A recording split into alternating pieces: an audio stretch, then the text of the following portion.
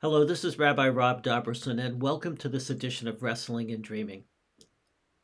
I want to share with you another aggada, another legend, a midrash aggada, an interpretation on the biblical text that our rabbi shared concerning the story of Joseph. It is a lovely story, but I have to tell you it has its limitations. It will not fit into everyone's theology, and it certainly does not apply to every circumstance a person could experience. But you may find that it resonates with you in a very particular way. And even if it doesn't resonate with you personally, it's a great example of how the rabbis interpreted a text by telling a story. So Joseph and his brothers have brought their father Jacob's body back to Canaan for burial. And on the way back, we read something very interesting. This is Genesis chapter 50, verse 15. When Joseph's brothers saw that their father was dead, they said, "What if Joseph still bears a grudge against us and pays us back for all the wrong that we did him?" So they sent this message to Joseph, quote, "Before his death your father left this instruction, so shall you say to Joseph, forgive, I urge you, the offense and guilt of your brothers who treated you so harshly. Therefore, please forgive the offense of the servants of the God of your father." That's the end of the story. It says, when Joseph's brothers saw that their father was dead, they apparently invented this ruse, because we have no evidence that Jacob actually said that to the other brothers. And in fact, we don't even know that Jacob knew the story of what happened to Joseph and how he ended up in Egypt, but that's another story.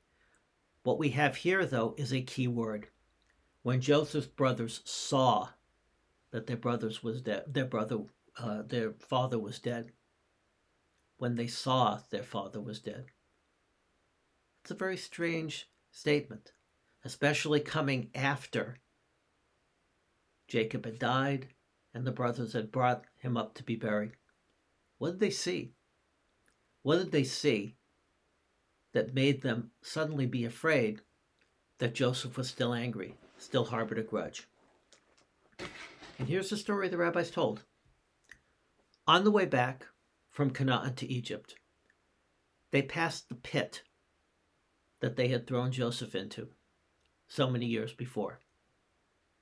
And Joseph, according to this legend, excused himself from his brothers, went over to the pit, and stared into it. The brothers said, "He is planning revenge against us." The truth is, the rabbis tell in the story that what Joseph was doing was saying a silent prayer, thanking God for all the good that had come to him since the time that he was in the pit, and recognizing that in fact that was the beginning of what turned out to be a marvelous life for him. Again, let me be clear. I don't think that it's possible for everyone or in every circumstance to go back to a place either physically or in one's mind where something tragic happened to them, where they suffered terribly, and then somehow see the good that came out of it, or at least their ability to overcome that place and that circumstance, and to say a prayer of thanks to God. But we are really blessed if we can. If we can look back at something that hurt us in our life and say, still, something good came out of it, or I was able to overcome that with the help of family, with the help of friends, with the help of God, and to be able to live a complete life. Doesn't happen in every circumstance, but when it does, it's cause for a quiet prayer of thanks.